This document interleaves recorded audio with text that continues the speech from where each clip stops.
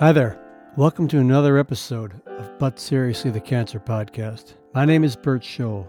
I'm a two-time cancer survivor, a cancer survivorship guide and coach, and I'm the creator and host of But Seriously the Cancer Podcast. To learn more about my services or about the podcast, please go to bertscholl.com. That's BERTSCHOLL.com.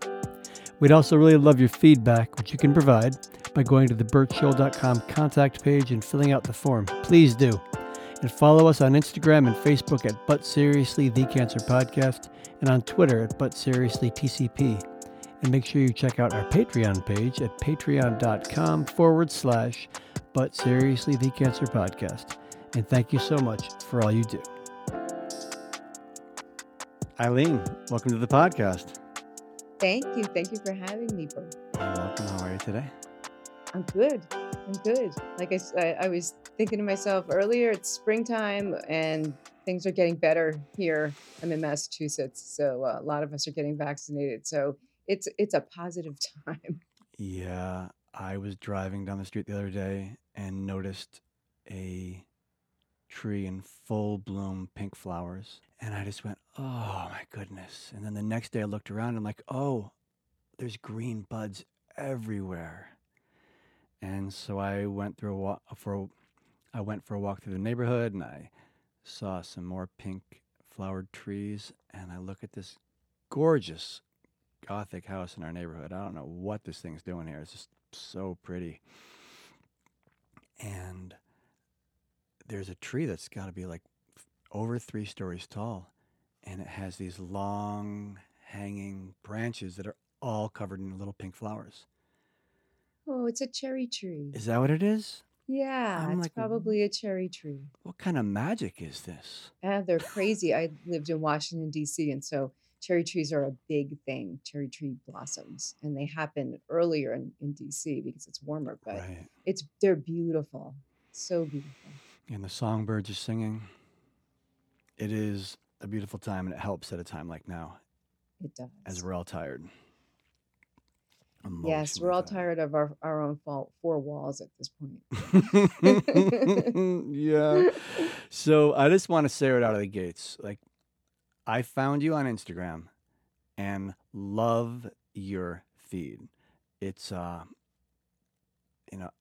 everyone, if you're listening, we'll tell everybody right now what your feed is called. Because I love the name, but I'd rather have you tell It's everybody. called Can You Make Hair? And then on Facebook, it's Can You Make Hair for Me? I think it's the whole thing, but I think on Instagram it's Can You Make Hair? Oh, good. I'm gonna find you on Facebook then. It's so yeah, I find your feed and I start scrolling through it, and what you bring to each photo, like when I look at your eyes and your facial expressions, yeah, and your beautiful bald head, it's like this is not your first rodeo, obviously. And it's so masterfully done. I just love it. Well, thank you.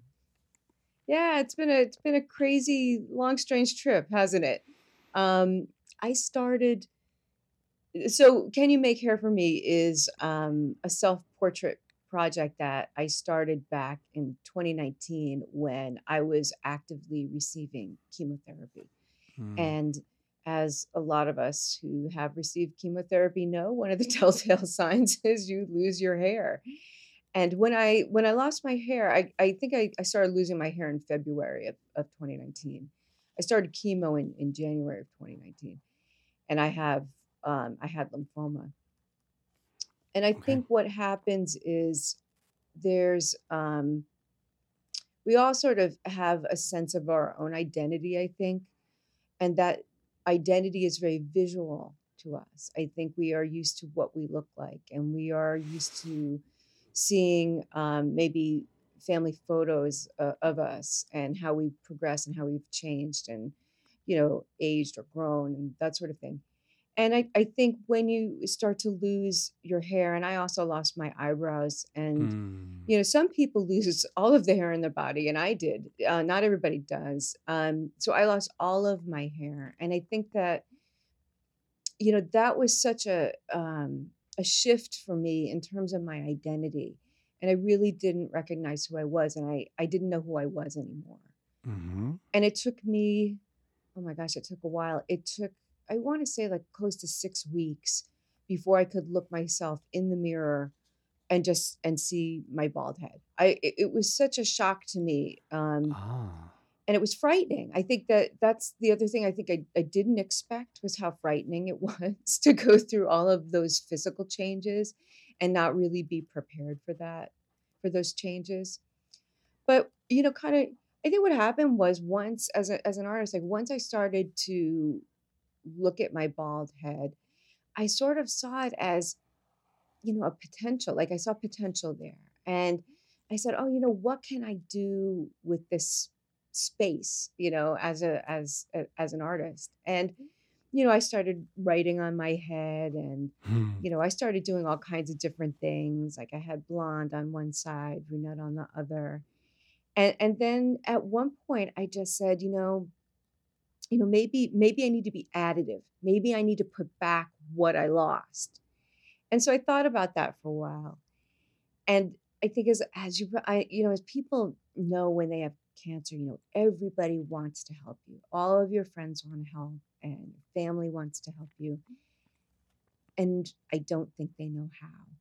And that was Right. my experience, is Right. that you have all of this kindness and all of these people who are so willing to be supportive of what you're going through, but they don't necessarily know what you need as a cancer patient. And me as an artist, like I really didn't need pot roast. Like, I couldn't eat anything. And I was getting a lot of pot roast. I was getting a lot of salad, which cracked me up because there was no way I was going to be eating salad during chemo. I mean, I was so sick. Yeah. You know how Picasso had his blue period?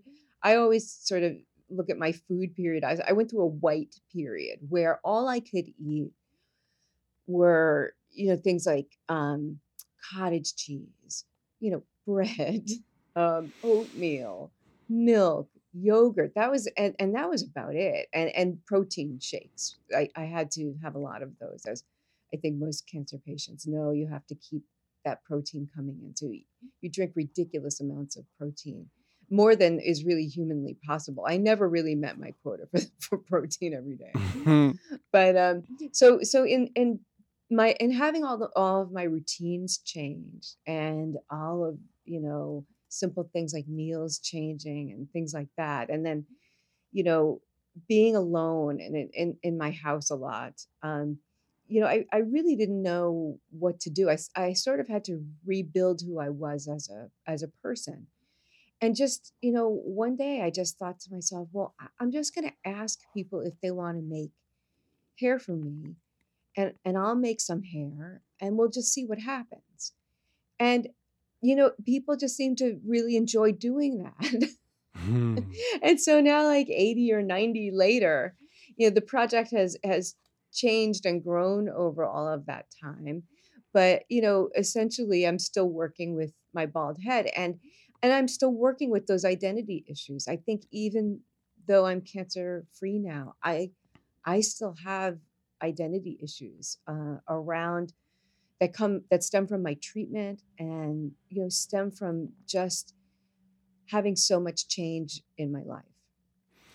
And so, Yeah. that's sort of where I am with it. I continue to do it. I actually shave my head now, and I shave it partly because of COVID, because I don't really want to go get a haircut, and partly because of the identity issues that I've had.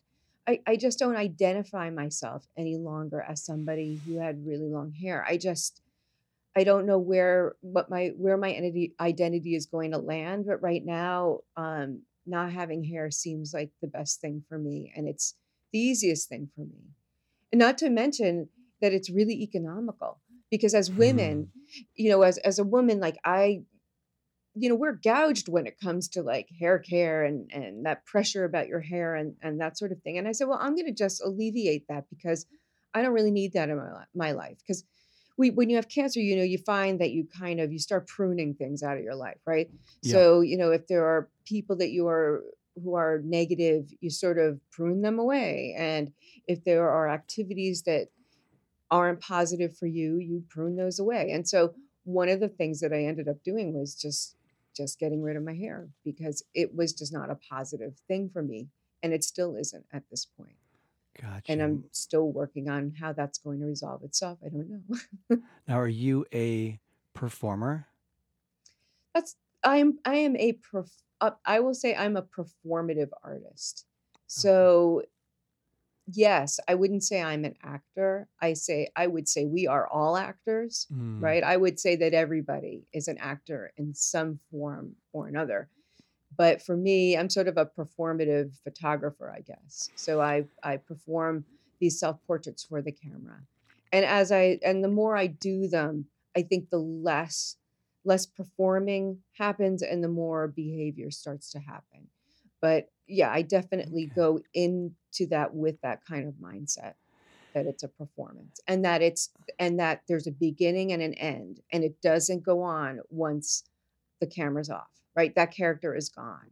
So it's a Mm. very finite, short period of time. So it's kind of interesting working with all of these characters for just very short periods and just seeing what you can do with that. So before you created Can You Make Hair, you were already doing these kinds of photo shoots, right? So this wasn't new. No, it was new. I was a photographer and I'll tell you what my MO was. I would go out in my community and find people who I thought were interesting or doing interesting things. And I'd start a conversation with them and I'd try to get their picture. So there are different places where I would go. I'd hang out in parking lots a lot. I'd go to the beach. Sometimes I'd go to hotels and just try to meet people who are interesting looking. And I really was interested in sort of how transient the Cape Cod is as a community. We have tourists coming and going. There's a lot of movement here and a lot of shifts that way. And I was interested in those people. But what happened was when, I ended up having cancer and my immune system was compromised. I couldn't go out and work that way anymore as a photographer. I would say that going around speaking to people and, walking up to people it is in a sense a performance, right? You've got to sell them on what you're doing and convince them it's a good idea that you take their Mm-hmm. picture because not everybody wants that. And Right. so that those were skills that I already sort of had. And then once I started the project, I think I kind of absorbed personalities of people that I would have loved to have photographed, but maybe wasn't able to get their picture. So I sort of Mm. became the people I wanted to photograph. Yeah, you got on the put yourself on the other side of the lens. Yeah, it was really difficult. It Yeah, was the reason I really asked hard. is because you said that it has so affected your identity. Mhm. And at the surface, what I notice is as a man, like when I did chemo the first time or the first, 6 month treatment, my hair fell out, but my eyebrows and beard did not. So I was just a guy with a bald head and I got a decent shaped head, so it didn't look bad. But Mhm. for women, when they lose their hair, like bald men is just part of society. There's a few women that have been bald or are bald but they really stand out. It's becoming less and less of a thing, but it's, historically been a whole lot more for a woman to lose her hair and then to lose your eyebrows as well. Like I'm just curious if I may ask you, what may I ask what the struggle with your identity was, more specifically, what it was? I think that when you become a cancer patient, there's certain expectations that the community and people around you have. For instance, you're supposed to be sick. You're supposed to maybe lose your hair. You could die, right? So there are already preconceived notions about what a cancer patient is. And I didn't really fit into those preconceived notions. And so I felt very isolated as somebody with cancer. Like I mentioned before, my immune system was compromised. So there wasn't a lot of interaction between me and other people. And I think sort of losing my job during that time, as Americans, we are very attached to our jobs. And, Hmm. we always, you meet somebody, "Oh, what do you do?" That's one of the first things we Right. say as Americans, right? And so when I didn't have a job, I owned a, small business, and, I just sort of lost that. I couldn't possibly maintain that. I did the best I could. But so that portion of my identity was gone. And then my physical identity was so altered that I just sort of felt like I was left alone with an alternate self. Like I felt like this was another person, and I really had to start all over again. And I think I still am in the process of starting over again. I still don't know exactly what's happening and what I'm going to do. But, I think it gave me, on the positive side, it gave me a huge opportunity to really learn who I was and to learn what I could do. There's a lot of possibility in cancer. And I think we think about the negative, and we think about, you know, how we're hampered and how ill we are. I mean, I felt all of that. I was terribly sick. Mm. But when I wasn't feeling horrible, I managed to try to do something with my situation. I'm very active. So, I found an expressive activity, and photography for me is an expressive activity.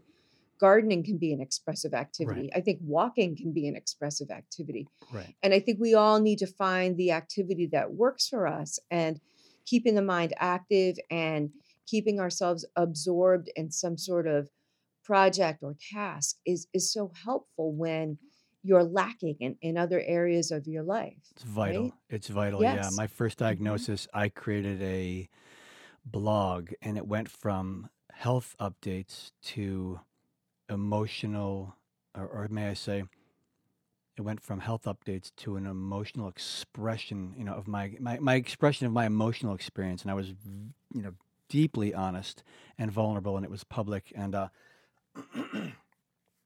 that provided me, something to live into. It provided me a powerful Mm. future. And the second time I was diagnosed, I've told you before we started recording that, I'm a performer, a musician, a songwriter.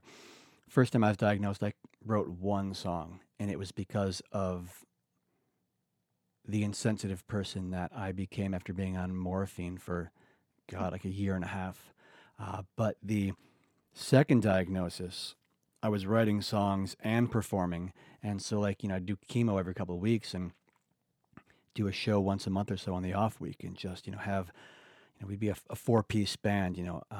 I'm playing guitar, I got an upright bass player, guy on fiddle, and a guy on electric guitar, and we're just, blowing the roof up off the bar. Oh my goodness, it was just like, it was my medicine. It was so powerful. And it's so important that each one of us, again, you don't have to be an artist, you don't have to be a performer. You can go on walks, you can do whatever it is you do. You can just, but have something that you pursue. Having something you pursue is really powerful, really helpful. And I love, oh, go ahead. What? Well, I have a question for you about that. How much did the audience play a role in making you feel better or making you feel energized? That's a great question. So, all the difference. I, when I perform, I don't enjoy being special. Now, let me elaborate on that. There's a part of me that really wants to be special. I want to be the special one. I want everyone to think I'm special. But when I am, I'm like, oh my gosh, like, get out of here. So I realize just like a low level energy of wanting to be special. It's like, so I'm kind of not, I don't really give that much attention at all, other than to look the other way. And when I'm performing, people are saying, wow, that was so fantastic. We loved it.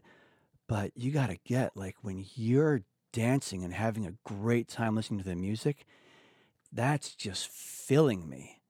It's like I'm watching the show. I'm getting a full. I mean, yeah, I love performing and doing what we do with everybody and getting creative on stage. That's it's wonderful, and it's a real joy. But the response of the audience, the connection that we have as a group, it's so cliched for people to say, like, it's really the experience I want with all of you. But like, I get it. It's so real. I can't do it without you. And the more people respond the more I generate. I'll get off the stage, and I mean, aside from the chemo years, like, I get off the stage and I'm just like, I've got energy for hours.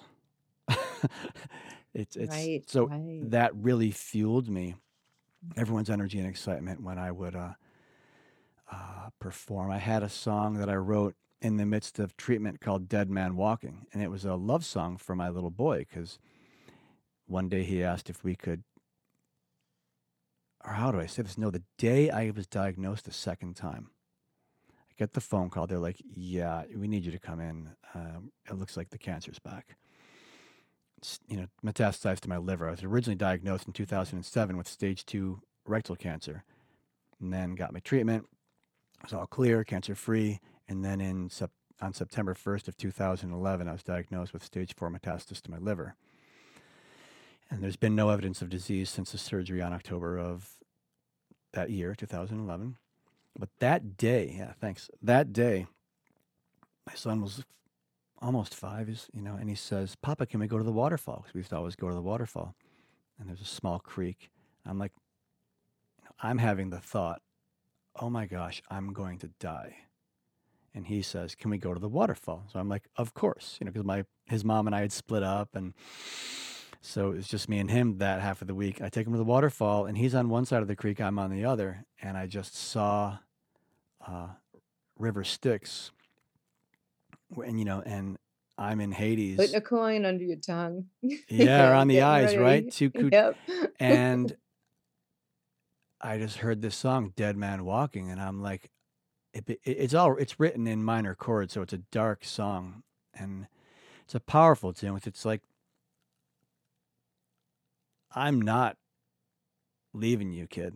Like, my body might go, but don't put those damn coins on my eyes, because I don't want them, because I'm not going. I'm staying on his side with him, And so I performed that, and I remember the first time I played it, and of course, it was an intensely intimate, vulnerable, song to play for everyone, because I was talking about the fact that I really thought I was going to die. And, you can feel that in the room, and everyone's looking at me like, oh my gosh. So, So do you feel like when that happened and you finally got to perform the song, did you almost feel like you were out of it, like was it an outer body experience for you in a way? Like it's like almost like somebody else is on automatic and it's not you, you know? yeah, 100%. I'm singing the song, and it's all just coming out. It's all just rote. And what I'm doing is observing the people and, like, bringing joy to my face to engage with them. I didn't want them to feel bad. I didn't want them to go to the place of like, wow, Bert might die, when the reality is like, well, that is what you're singing about, sir. But yeah, it was, as a musical performer, it's quite common. Like, I had this like 8-piece band one time. We did a huge show, great room, great stage, great sound. We're doing the last song. It's a super high energy barn burner. I'm in the final verse, and my brain says, you really need to start working more. You've been taking a lot of time off. And I'm like, really, dude? Now is when you want to say that? Right now. You wanted to say that right now. So it's once you I feel like when I first started performing, it was a lot of like almost out of body experiences, 'cause it was so intense being there. But then there's like the next level of it where you become so familiar with performing that you can check out while you're doing the songs and observe the people, observe yourself, observe the band. Yeah. So I don't remember your Yeah, so question, but that's really interesting. No, that's really interesting. I think that's part of the beauty of an expressive activity is that once you sort of get yourself into that activity, you really can let yourself go. Like the activity will go on its own, and then it frees your brain. This is what I think. It just frees your brain to kind of do other things. It frees your brain to look at the audience, or it frees your brain sometimes for me to solve problems I might not have been able to solve. Like it just puts me in a different space. I kind of liken it to maybe a runner's high. You just kind of Yes, feel like you're yes. somewhere else for a little while, and it's like a magical kind of feeling. And, you just kind of float along. It feels like things are going really slowly around you and you're just kind of floating. Yeah, did you have that experience when you would take photographs of people? When you really got you're Sometimes, yeah, engaging with uh-huh. people? I would Yeah, imagine. sometimes you just get into this whole thing and it's almost like it's almost like an out of body experience. I almost felt like I was watching myself act like somebody else. Like, I'm like, who is this person? Right, so What did you just say? I'm And wondering, did you ever bump into someone you knew while you were doing it and it could, like, knock you out of your groove? it does it. You know what really does? It knocks me out of my groove if I'm with someone at all. So if I'm with someone and we're driving along, because I often will be driving along and I'll see somebody and I'll stop, but I can't do it if there's somebody else around. And I guess that's because I'm not a photojournalist. I think if I was a photojournalist, I would have that sort of training where it didn't really matter. Like I'd be so used to sort of doing my performance in front of other people. But I'm not. Like this is sort of like a solo quest for me. I go out and I find people and it's sort of you have a conversation and you almost have like this very small community for a short time. You interact, you Yeah. learn about each other, and then I get to take a picture if I'm lucky, and then it ends, and then you go back to being yourself. It's kind of strange, but it's very performative. The act of taking the photo for me is very performative. So as well as as I said earlier, as well as being in front of the camera, right? It's to me, it's all a performance. And I think I would even go as far as to say, my personality is a performance as well. I mean, I Mhm. know who I am based on my interactions with others, right? So I'm talking to you, and if you ask me something and I answer it, I learn about myself. I'm like, oh yeah, yeah, that's how I feel about that. That's how I learn, I what myself love that is. because me too. I'm having a conversation with you and I say something and I notice it come out of my mouth and I go, "Oh, wow. That was interesting. I just learned that about this experience or about myself or about this idea or concept." Yeah, I'm the same way. Yeah, it's sort of like this constant sort of like rebuilding. And I think when we don't have those interactions, it makes it I think that's when you become unmoored, yourself becomes more unmoored because we really need that sort of interaction to um validate and even just sort of just say, okay, that's now I know how I feel about that or now I know what my opinion is about that, just through those interactions even if they're small. hmm. Yeah, and looking at it from that perspective, that's one of the reasons this podcast has been such a blessing for me. That I started it in person in January of 2020, my first uh, interview. Did a number of them in person, then obviously went to Skype. And throughout this pandemic and social distancing, I've been having these lovely conversations with people, really intimate, beautiful, inspiring conversations, which are not common. I mean, sure, we can talk with folks on the phone, we can Skype with their friends, but there's something about having an intentional, really, curious conversation with a stranger that you have a shared experience with. It's just I wonderful. love that you said intentional because I think that is so important in our interactions that I think now that I've had cancer and I've been through a year and a half of treatment and now I'm cancer free, I think my intentions and my intention about activities has changed a lot. Like so when I approach someone or I speak to someone, I think I have more intention now than I did. I also feel that way about my artwork. I think there's certain projects that I'm working on where I really can see, what my objectives are. There are others where I don't see. Like with the hair project, I don't really see like this objective. Like it's not something that I'm doing because I have a goal. I really just wanted to share that with people. And actually, I didn't look at it as an art project in the beginning. I looked at it as an expressive activity. I'm like, this is just something fun that I can share with others. But then it sort of became an art project, a collaborative art project. And, I think that along the way, I started to develop maybe an intention. And I think that's so important for us. There are so many things that we do daily that we might not really know why we're doing them, or we might have meaningless tasks that we have to do. So our intention isn't really strong when it comes to things like that. So I think it's so good for us when we have something and we've got an intention and we can go forward and we sort of set a goal for ourselves. Yeah, and like you mentioned, gardening, like, if say a person has the energy to garden, like the first time I had chemo, both times when I had chemo, it would get to a point where, 6 months each time, and I just, I did not have the energy. It would just crushed me eventually, But when you do have the energy, if you want to go out and garden, it's like that, if it's flowers or if it's vegetables, that there's certain things that need to be done. There's something you wake up to do. You're like, oh, it rained today. I'm gonna go weed right now or a little bit later because everything comes out so easy when the ground is moist. And then, these plants need to be pruned, or it's time to pull out these. If you're putting in annuals, you want to pull them out. But just the whole thing, it's like to give yourself something to engage in, to intentionally engage in and look forward to. And Well, it's a schedule, right? Gardening is a schedule. And I think that's so important to recognize that.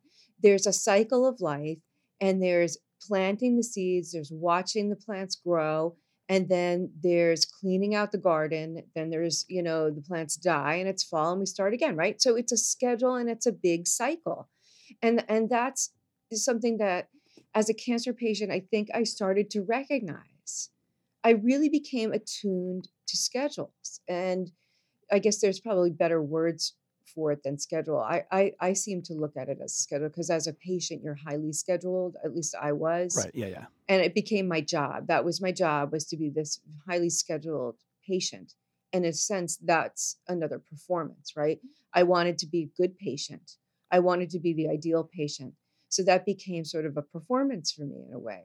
I wanted to make sure I was informed and I knew what I was doing and I knew what I was taking and I had good questions, right? I don't know why that was important to me, but it was. But again, I think it goes back to the self. It was sort of kind of just a way that I could assert myself because when you Hmm. have cancer, there's not much you can do. You can't really assert yourself except by asking questions. You could stop the treatment, but that's probably not going to help you depending on where you are in your cancer. But I think you lose that you lose control over your life when you have cancer and when you're being actively treated. And that's where my project sort of came in. And that's Mm. where sort of something like gardening comes in, right? Because it's something that you can control. It's something that you're in charge of. And it gives you a purpose Oh. and intention, right? So it's all of that. Yeah, I found one showing up and I observed it and then changed my relationship to it when I was going through my treatment the second time.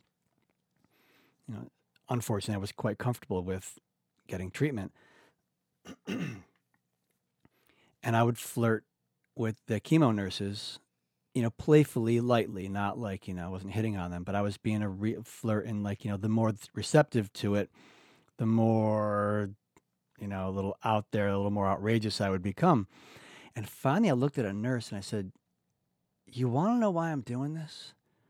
I'm like, my experience of this is that, my masculinity is like dissolving. What I'd say now is that my relationship of masculinity, my concept of masculinity, my need to be experienced as quote masculine. At this point in my life, I don't give a damn how you experience me, other than I hope that I'm being kind and good.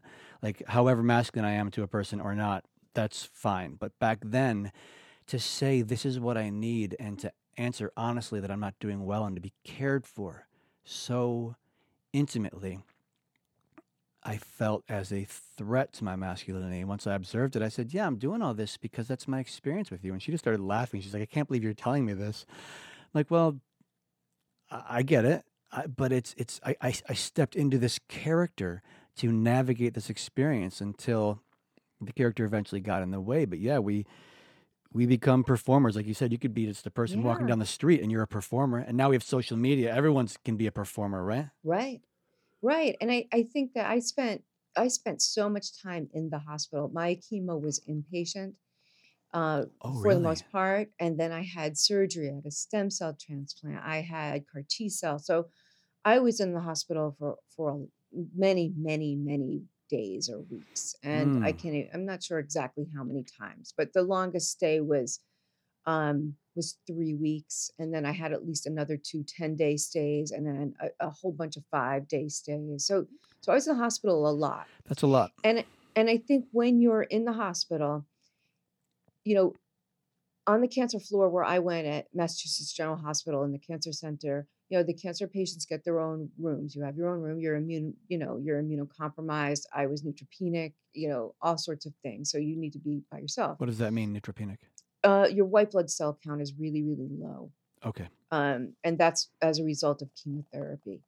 And when you have lymphoma, that's the lymphocytes are what you want to have.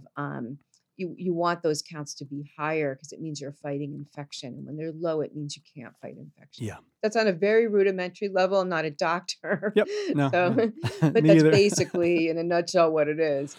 And so I would be in these in the rooms, and I was always on the same floor. I was always kind of in the same area. I got to know the nurses. I had a number of the same nurses. And the funny thing about the hospital room is, like, it felt to me like a set, like a TV sitcom set. None of this was stuff I chose. None of the furniture is anything I chose. And people would come and go. They'd say a few lines and then they'd leave. Like, it was like, I just kind of felt like I was like on stage. And then there was in our rooms at Massachusetts General, you have like one side is all glass, and it looks out, if you're lucky, it looks out on some part of Boston, right? So it's actually Mm. really beautiful. But you can see other people, in the other parts of the building, or if you're across from like an apartment building. So it feels like you have an audience. And I think that space in the hospital became to feel very theatrical to me. I felt like I was acting again. I'm like, okay, okay, at 10 o'clock, the art therapist is coming in. I got to get ready for that. So, I get myself pumped up for that. The music therapist would come in. I'm like, okay, that's 1 o'clock. So I got to be ready for that. And then, 2 o'clock, I get to nap. Thank God. Right. And then, in the meantime, you're getting your drugs, and you might be on an IV. I was on an IV most of the time. So I think, you're forced to sort of meet people where they are when they come into your room, right? So I tried to almost feel like I was the host, right? Because they're in my room. It was very strange. Like, Mm. I had a hard time figuring out what my role was, but I always tried to be friendly, and I'd always be smiling, and I'm getting like all kinds of poison pumped into my arms, but I'm smiling nonetheless, and I'm cracking jokes, and I felt like I needed to be entertaining. And I don't know why. And I that know what you might be mean. Yeah. similar to you feeling like that your masculinity was sort of threatened in a way. And I think maybe I just felt like myself. My idea of self was sort of threatened in a way. I didn't know who I was or what I was doing. So I'm just going to act it and fake it until I can figure out who I am, which I'm still doing today. I still feel Yeah. like I'm like faking it because I don't really know what I think it's even harder when you become cancer free, I think, in some sense, because you have guilt over those who maybe didn't make it, who you met along your journey, who maybe didn't survive cancer. And then my life had changed so much. I just, my daily life wasn't the same. So I think it's been a very difficult shift for me, because once you finish your treatment, or you get that fabulous information that you're cancer free, well, it's not, for me, it wasn't really a celebration. It was sort of like, okay, now what do I do? And this could come back. So I'm not going to jump up and down, and I'm not going to go out and drink a keg, or do anything stupid. But I'm going to kind of like just take that information and just keep it in a part of my brain, and also keep in another part of my brain. My cancer's come back twice, so it could still come back again, or I could develop another kind. So I think that you just always have that, in your mind to a certain extent.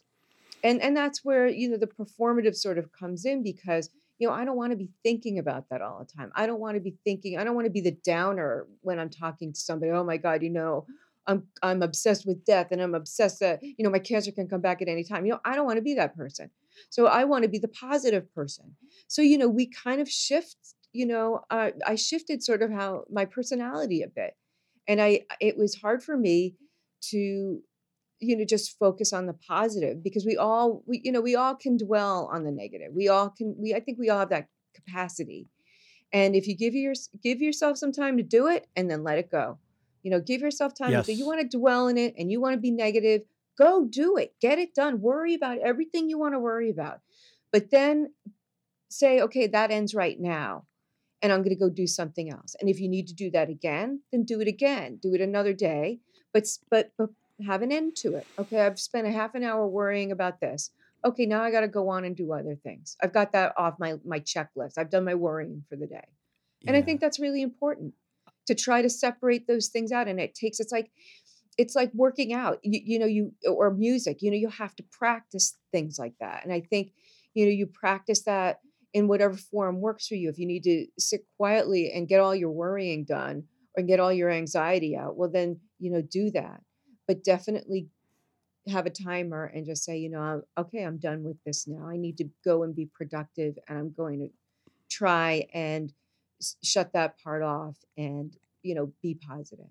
And that's an exercise. It is. It's a trajectory that you stay on. I'm with you. I was more than happy to allow myself to get upset, to be scared, to be sad, uh, to be anxious, to worry, any of that.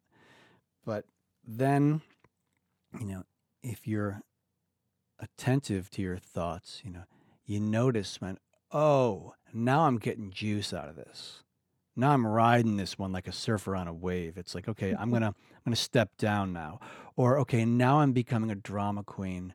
Or like, I'm speaking for myself, right?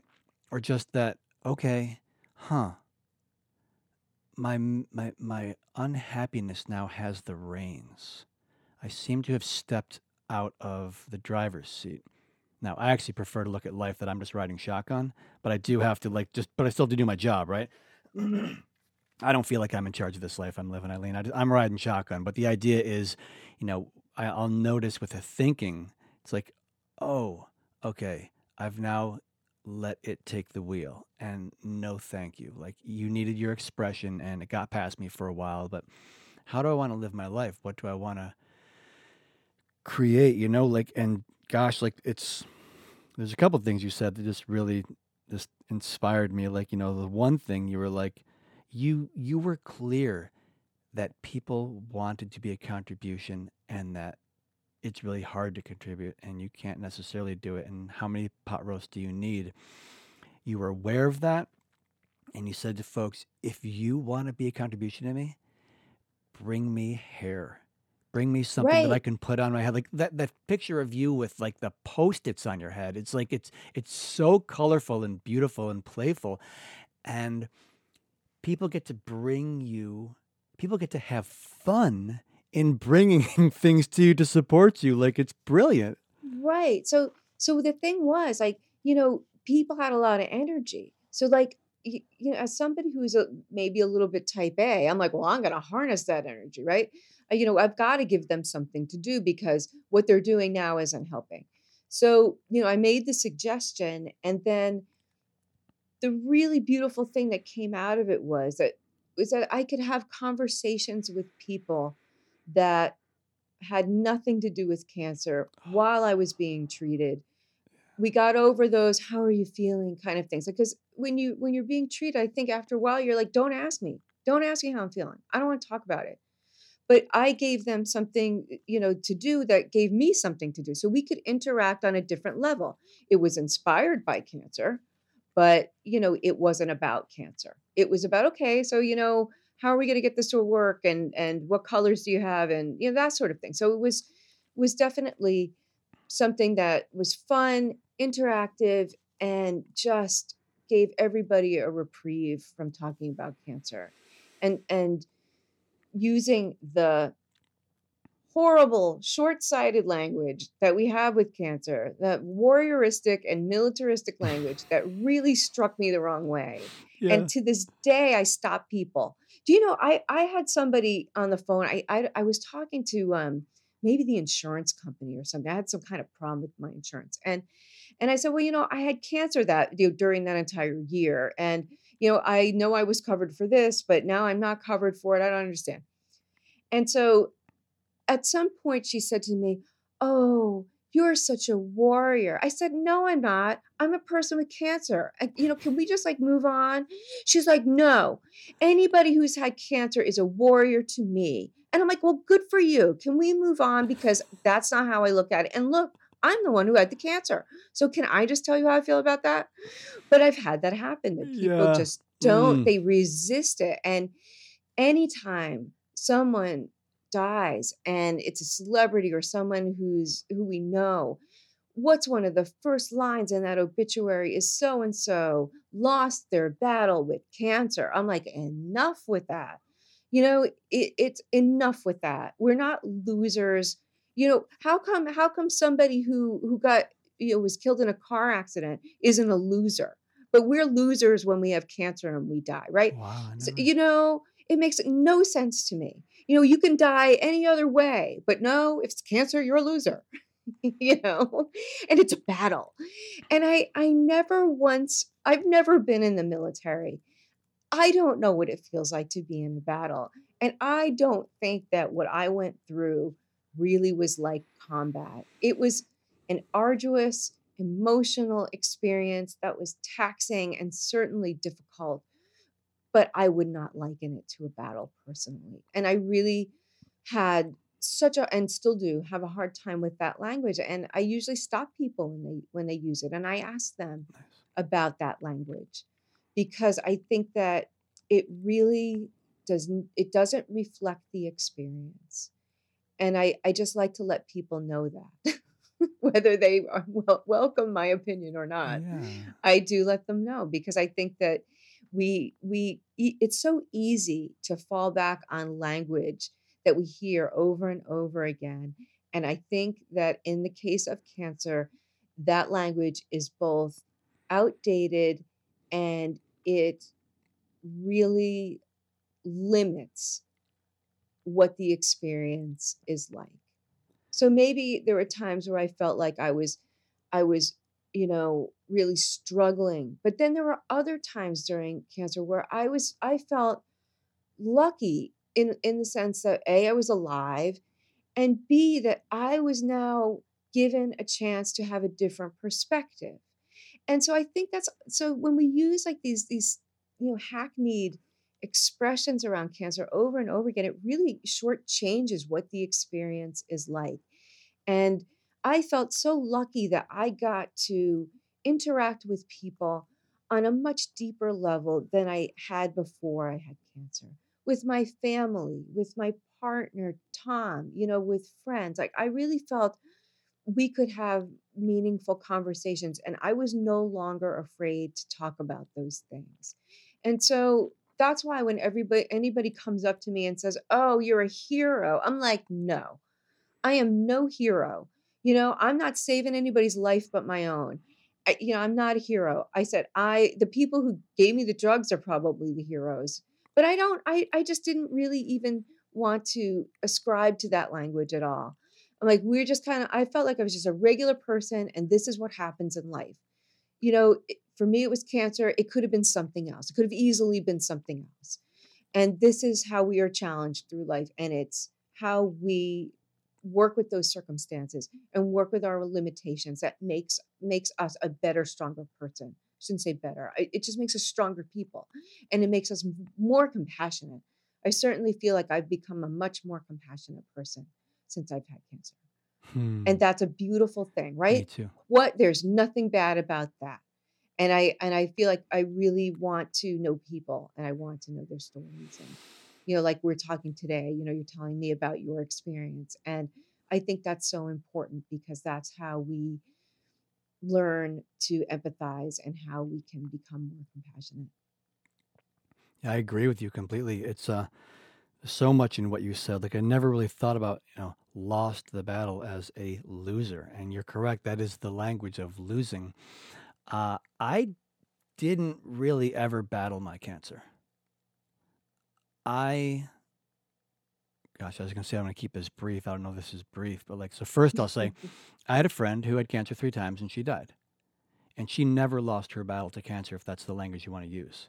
She was always an extraordinary human being through the entire experience. She didn't lose. The cancer took life from her body. The cancer took over her body and she died, but she never lost the battle. My friend, that's my friend Mary, my friend Tom, he never lost the battle. His body died from the cancer. But I didn't even like the word survivor for a while, because I'm like, my friend Oh, Mary, my friend Tom, like, they were survivors the entire time of the diagnosis, until I had a conversation with a different survivor, which I'll say now. And he said, Bert, I don't apply the word survivor to people who are alive. He said, I, like you, have friends who are survivors the entire time. So when I use the word survivor, my context is a human being who didn't just quit, who didn't give up. And in that same breath, Eileen, my heart goes out to anyone who gets diagnosed and says, I can't do this. And that's fine too. And people are like, how can you say that? It's because it's their life, and life is profound, and I'm not going to have an opinion. I mean, heck, if it's a loved one, yeah, sure, I'll have a harder time, right? I'm a little disconnected. I can say it, but we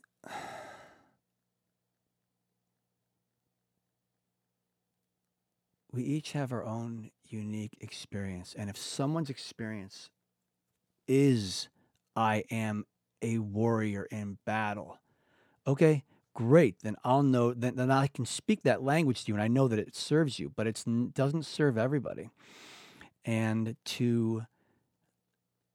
really helps to listen to people before yes. you encourage them, because, like, as a coach, as a cancer survivorship coach, one of the things that I've learned over the years is, like, I've learned to keep my mouth shut and listen and ask questions. And it's amazing what people will say if we don't insert our own personal experience into into the conversation they're having. Oh, you are so right about that. And I learned, I was reading an article. This was during my cancer treatment, and I was reading this article, and it really it all of a sudden it became crystal clear. But it was about two women who are having a conversation, and the one woman says, this is what's happening to me, and I feel so terrible. I lost my husband. My husband died, and I'm struggling with, with the finances and the pressure of having, not having his income anymore and not having him around. And then the woman who was in the conversation replied, "Oh, I know exactly how you feel. Blah blah blah blah blah." Right? And what you said is completely correct. Sometimes, especially I think in situations like cancer, let the person just talk. Let them say what they need to say and validate what they're saying. But they don't need you to say, "Oh, yeah, that happened to my Aunt Mary." Well, that's not relevant Right. to a person who's sick. You know, when you're sick, your scope is much smaller, right? And you really can't see far beyond your own, your own little part of the world, right? Because you're so limited. And I think we really need to just be able to say what we have to say. And I encourage people to, you know, to talk and share their experiences. But when someone is telling you about their experience, really just let them go. You don't need to say, "Oh, I know how you feel because this, and this," or "I had a dog that died of lymphoma." Somebody said that to me. I'm like, Mm-hmm. "Yeah. Oh, that's interesting. Yeah, my dog had chemo." And I'm like, "Okay, I have a dog. I love my dog, but not relevant." People do not know how to relate. They don't know what to say. My friend Mary, who I mentioned earlier, she and I were in a training program together, and it was this 6 month rigorous, like, uh, personal growth, like, fierce training program. And she was my coach in it because she had just completed it. She was diagnosed. We talked a lot. Then when she left the program because she could no longer participate, I stopped talking to her because I didn't know how to reach out to her. I feared saying the wrong thing until finally, because of the program we were all in, she got some coaching and she called me and a bunch of other people. But, she called me and said, "Hey, Bert, like, I have cancer. Where are you?"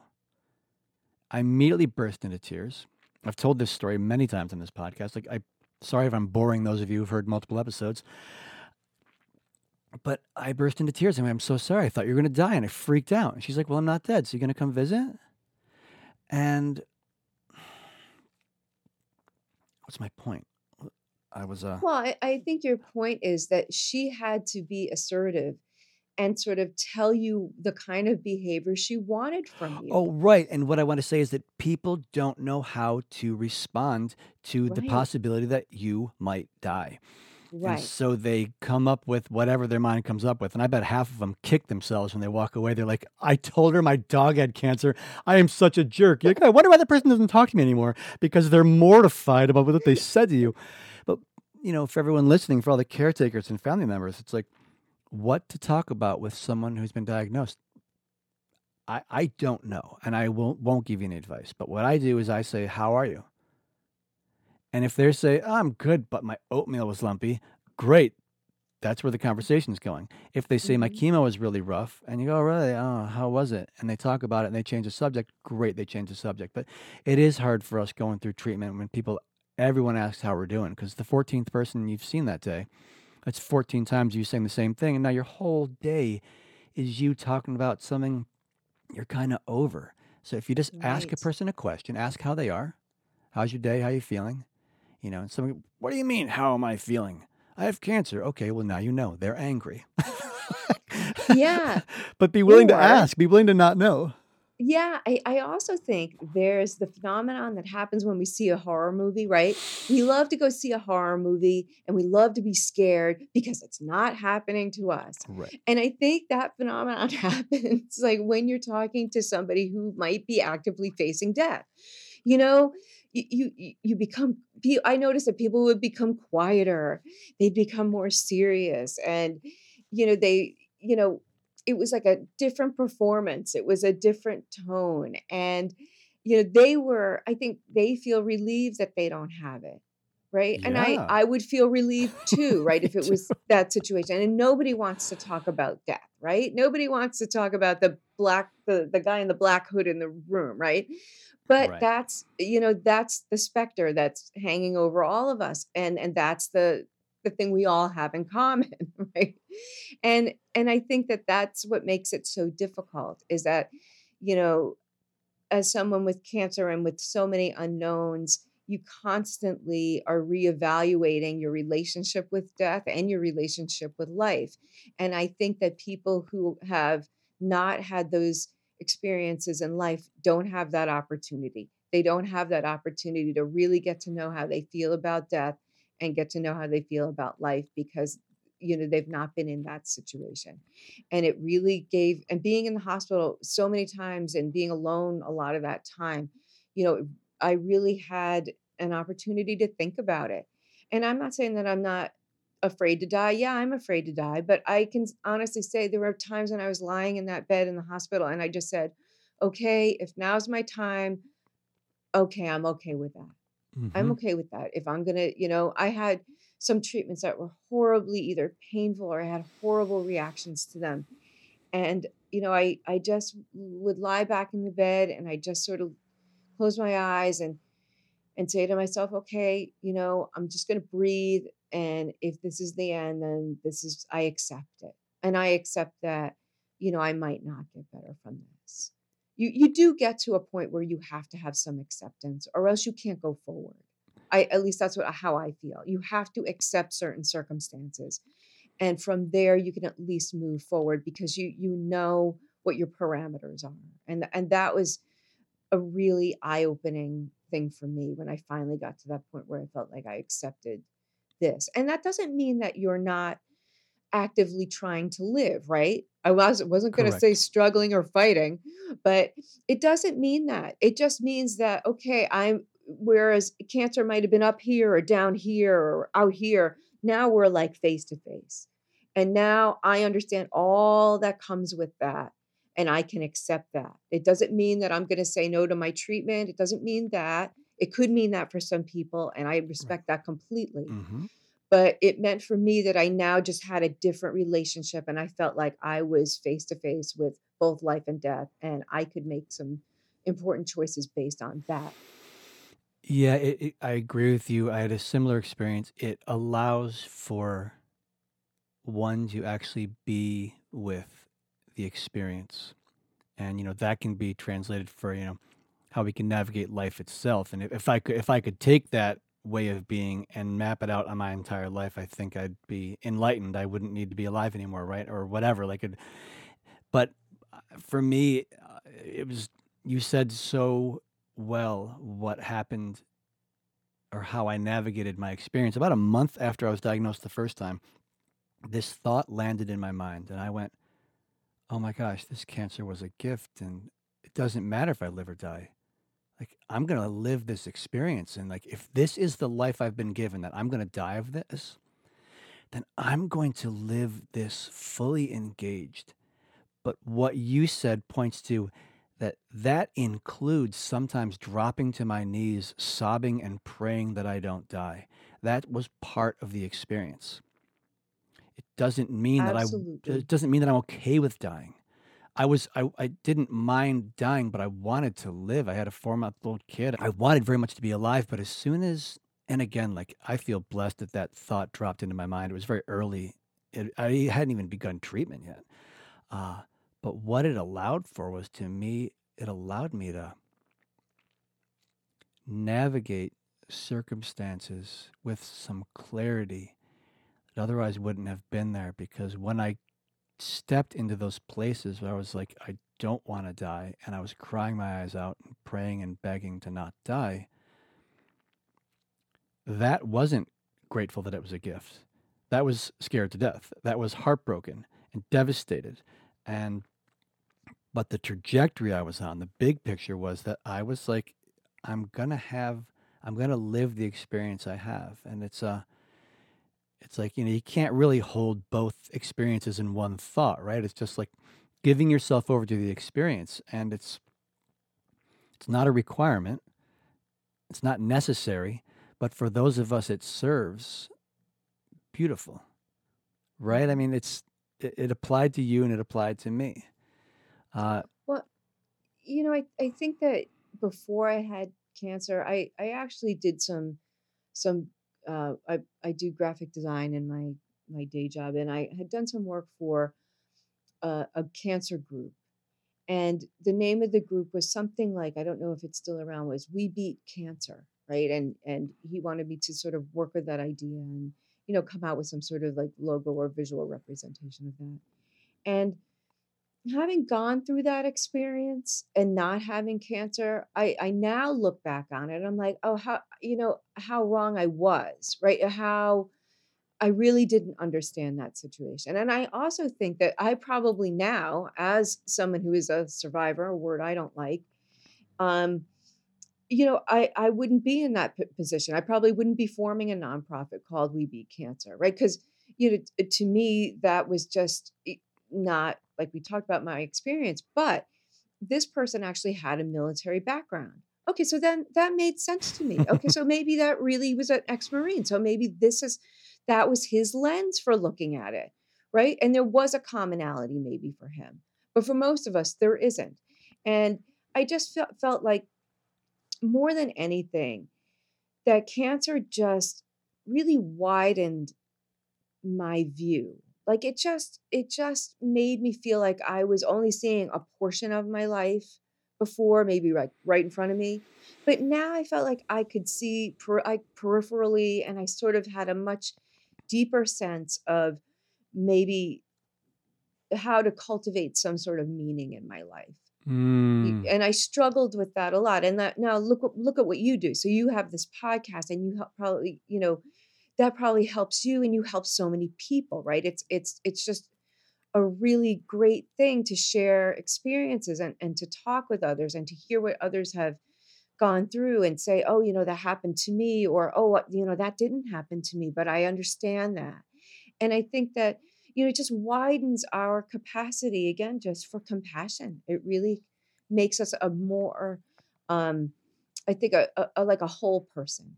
Whereas before I had cancer, I think maybe I was kind of half to three quarters of a person. Hmm. I wasn't quite there. I wasn't quite whole, but I feel a lot more whole now.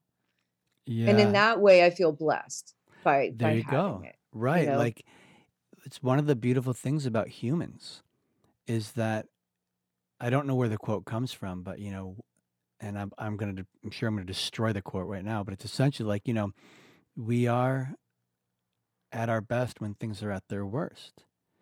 Like, it's it's an incredible design, the human being, that when we have traumatic experiences, life altering, mind perspective altering, we can find a way to create beauty Mhm. and self expression. It's I think too, after having been through cancer, and I don't know if this you felt this way too. Now, like when my dad died, I sort of felt like I was prepared for that in a different way than maybe someone else would be. I really felt that there were things that I could handle that I probably wouldn't have been able to handle quite the same way before. And I'm really sort of proud of myself and how I handled that situation. It was very complicated. It's another podcast. It's a long story, but mhm. essentially what I did, and some people might not feel comfortable with my expressive activity, but I had only taken one photograph of my father while he was alive, and we were estranged for at least 13 to 15 years, something like that. And I had only come back into his life about 8 or 9 weeks before he died, and he was quite ill. And so I did photograph him post mortem, and Mhm. I think that's not for everyone, and it wouldn't be something that I possibly could have done before having cancer. But I had such a different relationship with death at that point, and still do.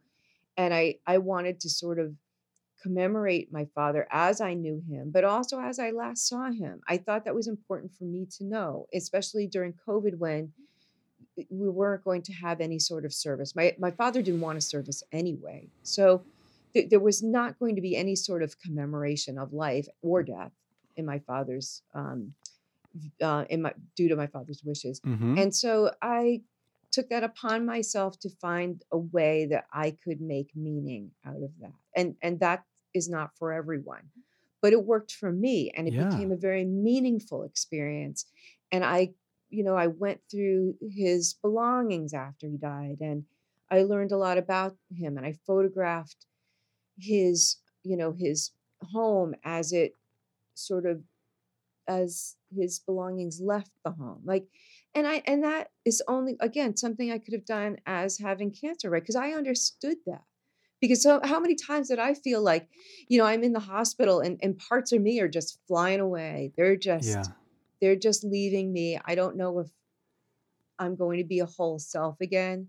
And I felt just pieces of me would just fly out that window every time I was in the hospital. And so, actually seeing my father's belongings sort of just leave and transfer ownership and go to other places was a very interesting project for me to take up while I was still doing, Can You Make Hair? So I was still doing that and still am. But I was also doing this project with my dad at the same time. So it was an Mm. interesting dichotomy because one is so much about life and the other one is about life, but it's sort of the life of the objects after death. It's like, where did my dad's stuff go? Kind of thing. Yeah. Oh, I So, love that. so it's all kind of intertwined for me now. See, like I think before cancer, I wouldn't have seen my projects as being related, but I think now, so many things are related to me that I didn't think were related before. I just find connections between lots of things. And I think that's a really great way to live. I feel so fortunate that I can see connections between things that I didn't see before, Mm. you know, Yeah. and how lucky I am to be able to do that for myself. And I hope I can share that with other people. As you're speaking about your relationship to the passing of your father and how you experienced it and expressed it, and you speak about your own experience navigating cancer. Earlier, you had spoken about if someone's gardening and, the seeds grow, the plant dies, the seeds fall into the soil. And it brought me to where you're saying, like, you don't know who you are. Like, who am I now? And I, see the relationship between how plants grow through their cycle, annuals, they grow, they bear fruit, the seeds drop to the ground, the plant dies, and then the new ones grow the following year. And like as you have been going through your experience, and I experienced this as well through the cancer, like parts of me died and seeds were planted, but the seeds, some of them haven't even germinated yet. I don't know. There was a long time I knew, like in that first month, after the first month went by, the first month of terror and freaking out, when I finally had that thought, like, oh, wait, okay. Seeds have been planted, but, I don't know how many years it was going to take. I didn't know how many years it was going to take before they began to germinate and then to sprout. And I had a number of years of just being like, is that the seed sprouting? Oh, here's the seed sprouting. Oh, wait, that's not it. Just like discovering, like I'm not who I was. I discovered extraordinary parts of myself that only existed because other parts of myself died. And there's a constant death and rebirth that all humans go through throughout our entire lives. And, we often try to, we have ceremonies for them, if it's a rites of passage or a wedding or a baby shower or those are the obvious ones, but there's death and rebirth of self all the time that we don't discuss. And when you And go, I think, yeah, go ahead. I Sorry. was gonna say, when you go through a cancer diagnosis, heck, a person could drive a tractor trailer across the country and probably have the same transformation as well. I'm not going to point to or suggest that it's only through having cancer or losing a parent. I'm just speaking to my own experience. A person could have it delivered in newspapers. I don't know. I mean, we have it in so many areas of life, but as cancer survivors, what you and I can, or we can connect, and many people listening, is that there are aspects of it that in order to move forward, certain parts of ourselves have to die, and that is after treatment. That's once we're in the all clear. It's when you ring the bell and you go, chemo's over. I'm like, yeah, but I have to get a CT scan in a month to see if it mattered. So, but I'll ring the bell because I guess I'm ringing it because now I don't have to be nauseous or something, right? Yay? Yay. Okay, yay, ring. Now I ring the bell. I went to the state fair last time I had it, a couple of years ago with the kids. And we were walking through one of the expo rooms, and there was a Syracuse Cancer Hospital. I don't know what it's called. Sorry, folks out there. I don't remember what you're called, but Upstate Cancer Center or something. And they had a bell, and they said, "You want to ring the bell?" I told them I was a survivor, and I wanted to ask what they were doing. I said, "Yeah, you can ring the bell. We have survivors ring the bell." I'm like, "Oh, that's okay. I'm not really into the bell." And they're like, "Okay." I walk away, and all of a sudden I get just this washed over with emotion and this thought, like, Bert, there are people walking through here right now. They have cancer. They have a loved one with cancer. And they would love to know there's another survivor in their midst. So I've had cancer twice. So I rang the bell twice. And I'm like, yeah, had it twice, y'all. So if you're out there listening, like, cancer's not a death sentence. It's like, it is what it is. And, there was a death and rebirth of self in that moment, just like, oh, wait. Yeah, your humility is fine, but you could also put it aside and come from a place of generosity and love. And so I can't fully know your experience of navigating cancer and processing the passing of your father and taking photographs of the evolution of the experience, but it does speak to me.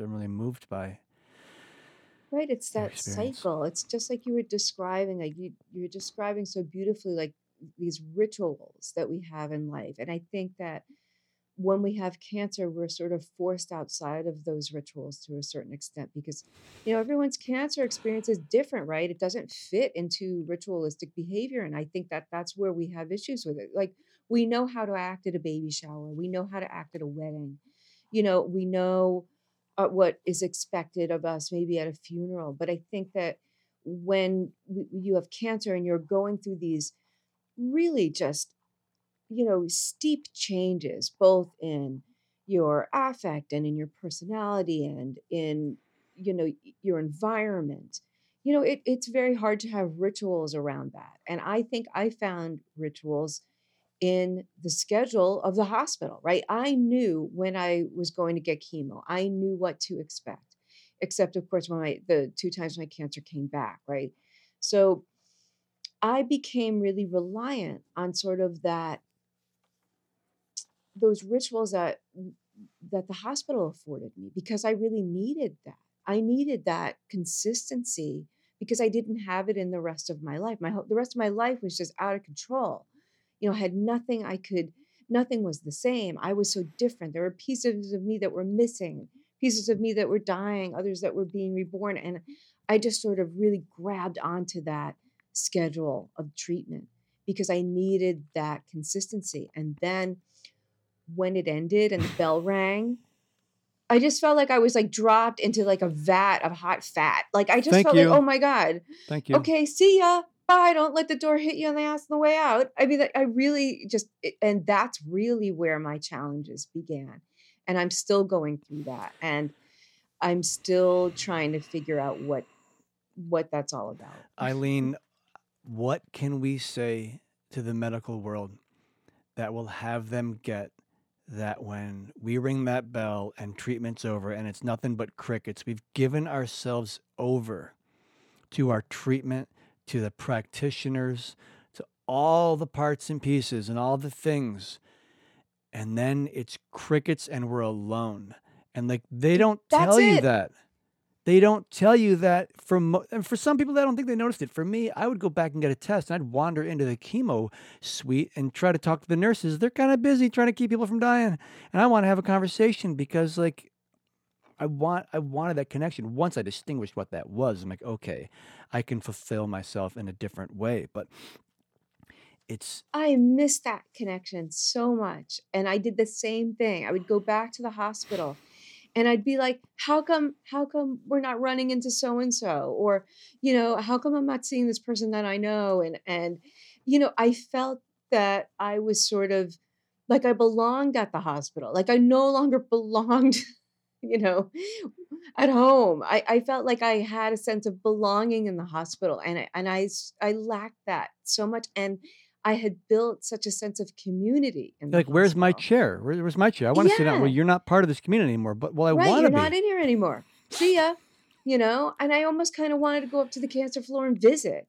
It's like kind of like this very strange environment that goes back to my thought about, the hospital is it's a public place, right? It's like an airport. It's a public place. But there are spaces that when you are in the hospital, those spaces become yours. You kind of become proprietary. I feel like those spaces are spaces in which I started to act and feel like I was acting as a patient. And I had this sort of elaborate mode of behavior that I would use when I was in the hospital. I knew how to act. I knew what the menu was. I knew what was expected of me. Mm-hmm. And then when the bell rang, nothing. Just nothing. Um, the cards stopped coming. People didn't send me cards anymore. People would leave gifts on my porch, and I wouldn't get any of that anymore. And I felt so alone. And I felt that that was one part of treatment that the cancer center really hadn't prepared us for. And I think there's a huge transition that happens once you stop treatment and once you become cancer free. Luckily, like we did, we became cancer free, right? So, but what you can't But what you don't learn is that, you really are starting from the ground up. You're starting all over again. It's a very difficult time. And like, I mentioned earlier, I think for me, it was harder than the treatment because I at least knew that, I was going to get 6 rounds of chemo here, another 3 here, another 3 here, stem cell transplant.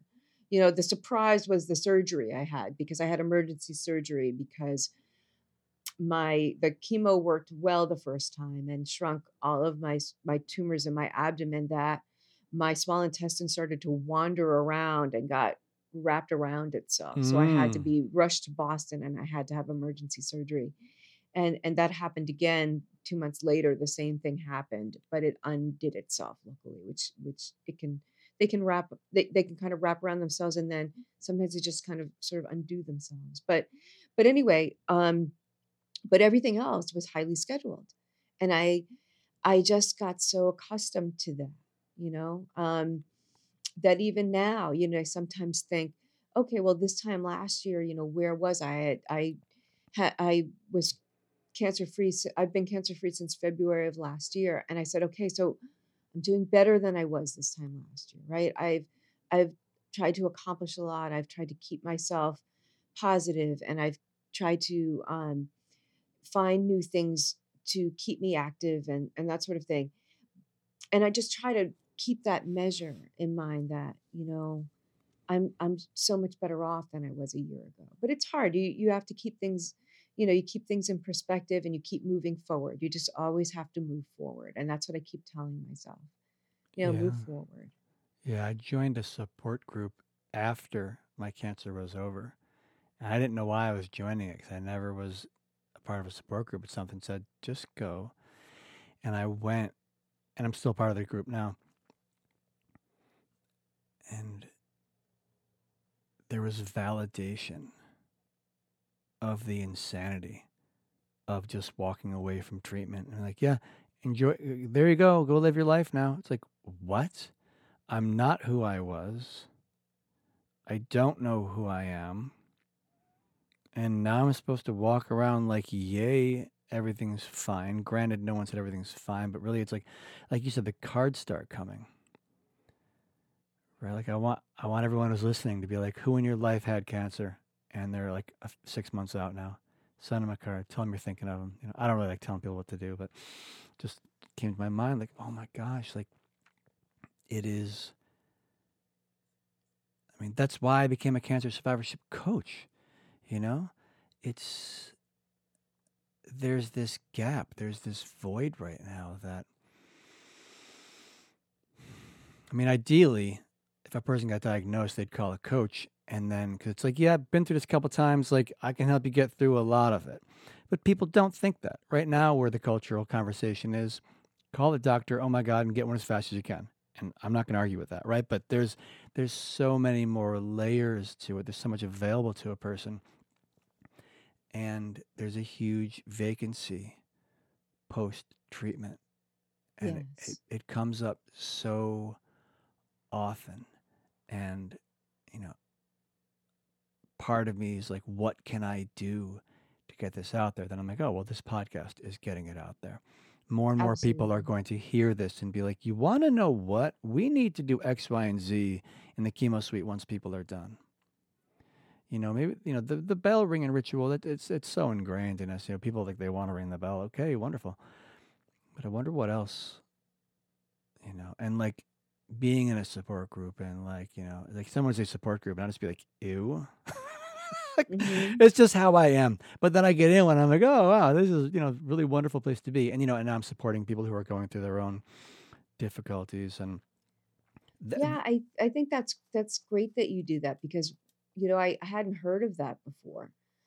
Sort of a cancer coach. I think that's really needed. I think it's needed when people are transitioning from being patients to just being people again. It's just sort of that additional support. I belong to a couple of support groups, and the one I just started is for survivors, and this is through the hospital, and it's a limited support group. It's only 8 weeks, but that's over a year after I became cancer free. mm-hmm. That became available to me. And I think I certainly was going through a worse time this time last year, with just that void. I mean, it's just you feel like you're just walking around with this emptiness. And I think that, I also had a huge hit with my self-esteem. Like I just, here I was, I felt like I had been so productive, you know, in my life. And then I took on cancer and I put all my energy into that, you know. But then afterwards, it's like there was just like nothing. And I felt like my self-esteem just plummeted. Like, you know, who Yeah. was I? And were people looking at me like I just was like such a loser, right? I kind of felt like I was walking around with like a loser t-shirt on. I don't know. I can't explain that, but I felt like people would automatically know that I was struggling, even though they had no idea. I must be giving off. Felt like I was giving off that vibe that I was in pain, or I was struggling, or I was lonely, and I really didn't want to reach out. I was sort of ashamed at the way I felt, which is absurd. Which I want to tell people is absurd. But you do, some of us feel that way. I felt sort of ashamed that I couldn't get my life back on track right away, that I couldn't bring things together and I couldn't make things quote unquote normal. And that still hasn't happened for me. Yeah. And I think that the two groups that I'm in, the other one is an active group for people with cancer. And I recently just stopped going to that because I felt I wasn't sure I was being helpful. Mm-hmm. I wasn't sure. And I didn't want to be, oh yeah, well, I know you're getting treated, but wait till that stops. I didn't want to be that person. Yeah, come talk to me then. You know. So I sort of took a hiatus from that one. I'll go back to it. And the one that I go through now through the hospital is an hour and a half once a week. So it's an intensive, and it comes with a workbook, and it's focused on Oh. relaxation and meditation, and responses to stress, and how to manage responses to stress. So that's been very helpful to me. And I think that could have happened sooner. I think that the whole idea of managing stress should have, but it wasn't, but could have been maybe brought up to me in the hospital. Maybe I had a lot of visits from social work and things like that, because like I said, I was in the hospital so many times. But I think maybe some of that time could have been spent, just talking about, so what are you going to do when this is over? Things are looking good for you, even though nobody wants to say that because you're never really sure. But I never had that conversation with someone. And I think that even once the bell rang, it would have been nice to have the team at the hospital, the social worker call me, or someone call me and just see, how I was doing with the transition. I ended up having to reach out to the oncology social work team on my own, because I really needed the validation that other people who had cancer were going through what I was. I felt like I wasn't. I felt like, oh my God, I'm the one who can't deal with this. And that's completely untrue.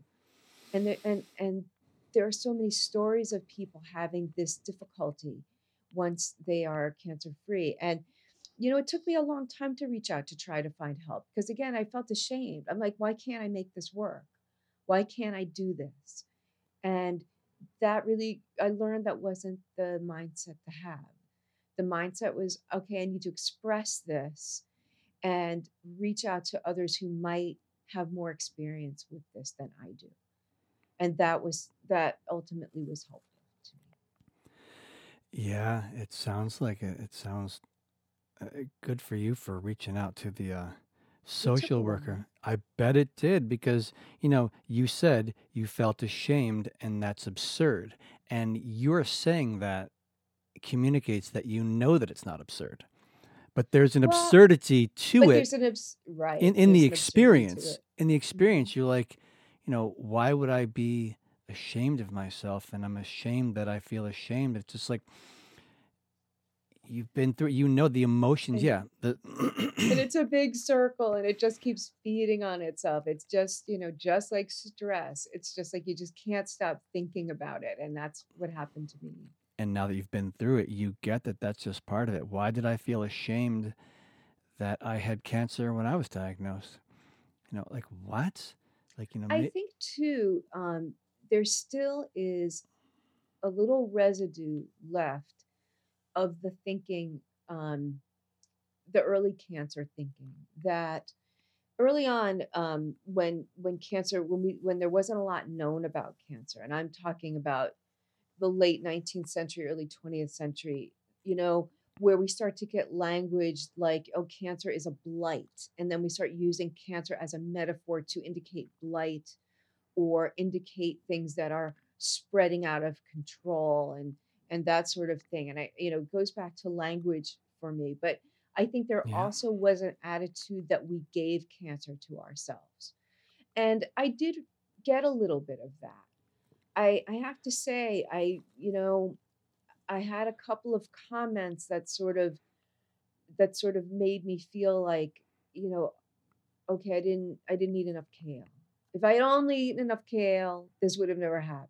Right. And I had someone, and I think this has happened to I've met a couple of other cancer patients who this has happened to, said I had someone leave me a blender and a big grocery bag full of vegetables and a video about juicing, right? So, you know, I'm like, on the surface, this looks like a very lovely gift and a very thoughtful gift. Someone is wants me to get better, right? But then, me, the overthinker, the more I thought about it, I'm like, no, no, that person's blaming me for my cancer, and they're Mhm. telling me that I needed to eat more raw vegetables and I didn't do it. And I might be able to make up for lost time if I shove all these vegetables into the blender and drink them all down at once and do that every day as often as I can. you know. But that's how it made me feel. Mhm. More kale, more kale. And I still have that like I have that on my shoulder. I've got, sometimes, I've got the good guy and the bad guy, on my shoulder. And Sure. you know, there's the one guy over here, he's like, eat more kale, eat more kale. And I'm like, shh, stop that. I don't want to talk to you about kale. But there's always like that nudging in the back of my head that, I maybe I put myself in this situation, which is also absurd. Right. There's a real distinction between being responsible for your life and being blamed. Like one can create the life they want to live, but blaming yourself is very different. You see that conversation out in the world a lot. People they speak in terms of blame and fault, and that's not empowering. That doesn't lift me up. No. And there's already enough of it going on in my head.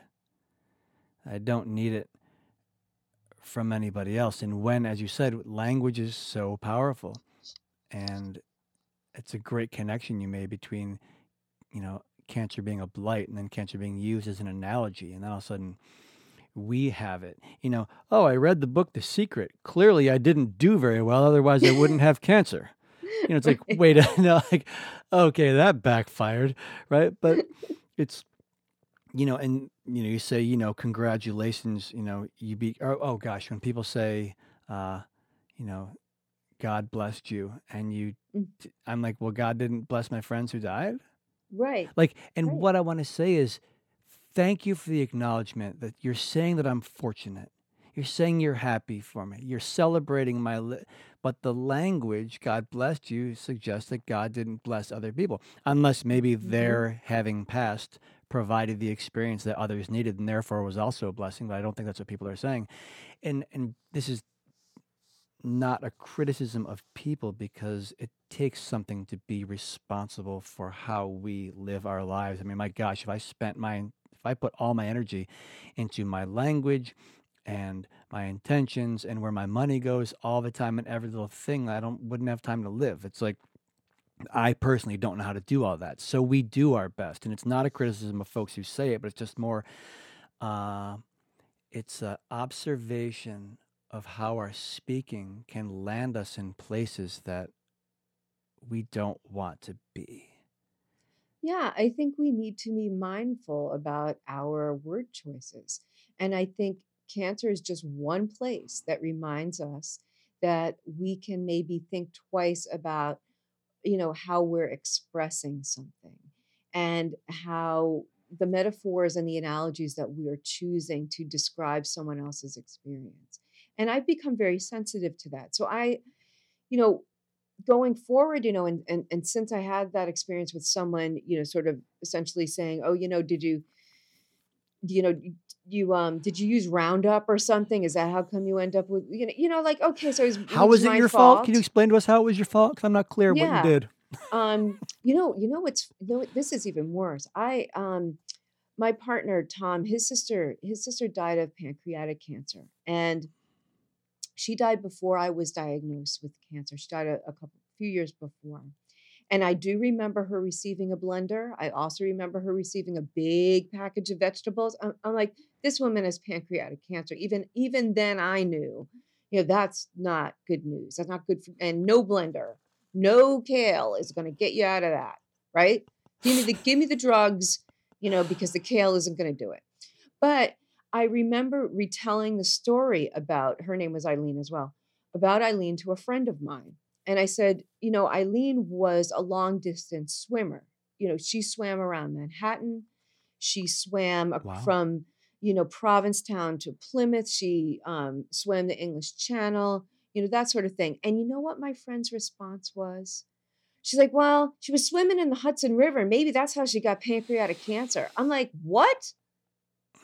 And I just stopped. And I'm like, you know what? This conversation is over. There's no backpedaling on this.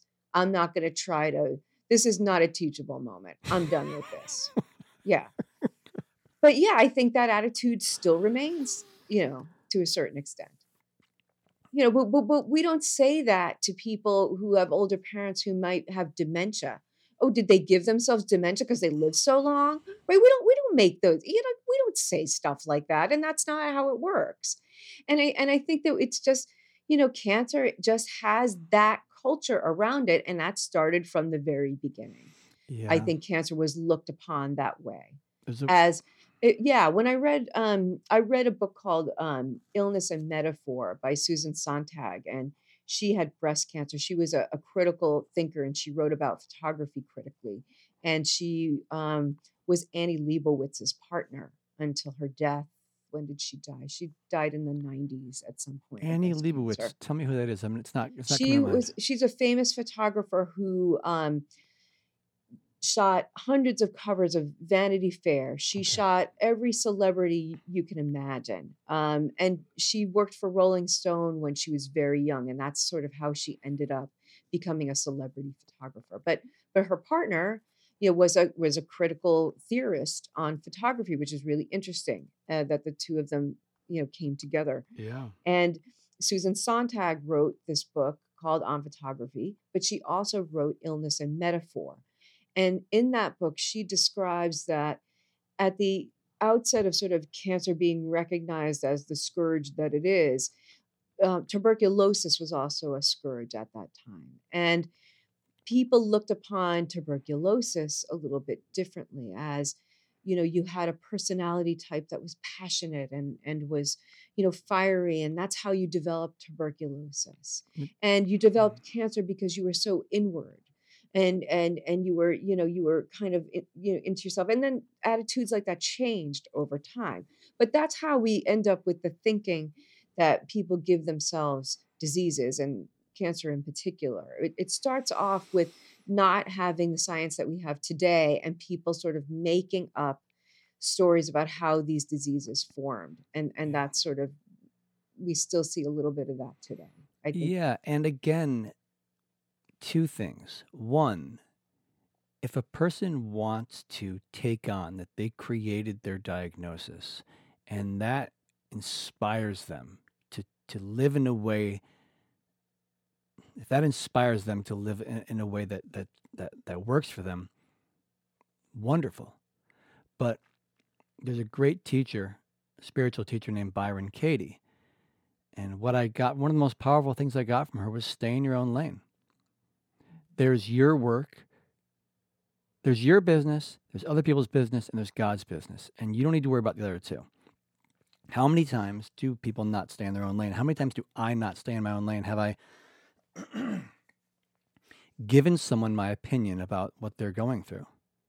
And then looking back, it's like, what did that provide? Oh, that really took a shit on them, but I got to share my opinion. Like, Mm-hmm. whoopee. Nice job, Bert. Mm-hmm. How wonderful. It's like my friend once said, it's like, people do that. They take a shit on your front porch, then they feel better. And now your front porch is a mess. And then they walk away and they go home. It's not something we do on purpose. It's cultural. It's all part of what we do. But people can start noticing, are you staying in your own lane? How is saying that to this person going to help them? Again, going back to what I said earlier, when you and I were talking about, what do you say to someone who has cancer? Well, why don't you ask them a question? Ask them how they're doing. Don't go in there with a preconceived notion. Maybe they don't want to take on that perspective on where the cancer came from. If they start talking about it, you want to support them in that, then great. Buy them a blender and a shit ton of kale. But we often, and this is me included, we often don't get curious about people before we start sharing our point of view. I've learned as a coach and, to keep my mouth shut and listen. Then in this podcast, I'm still learning to keep my mouth shut and listen, because you say something, I get really excited. We're having a conversation. Often in the conversational world, we chime in. There's the folks who let us interrupt, and there's the ones who don't or interject, right? And I take notes, and so I can go back to them, and I listen, but we like to blurt out what we're thinking. And one question to ask myself is like, whose lane am I in? Am I in my own lane? No, I'm in their lane. I'm about to step into their lane. This is their life. They haven't asked. This is unsolicited. Oh, but I really want to tell them. Yeah, I get it, Bert. You really want to tell them. Guess what? That's nice. Well, I understand that completely. You get excited, right? Somebody says something and you're like, oh, I've got to add this, right? And you really have got to learn to pull back. And I do the same thing that you do. Like I have to like take notes. I'm like, I'll get back to that.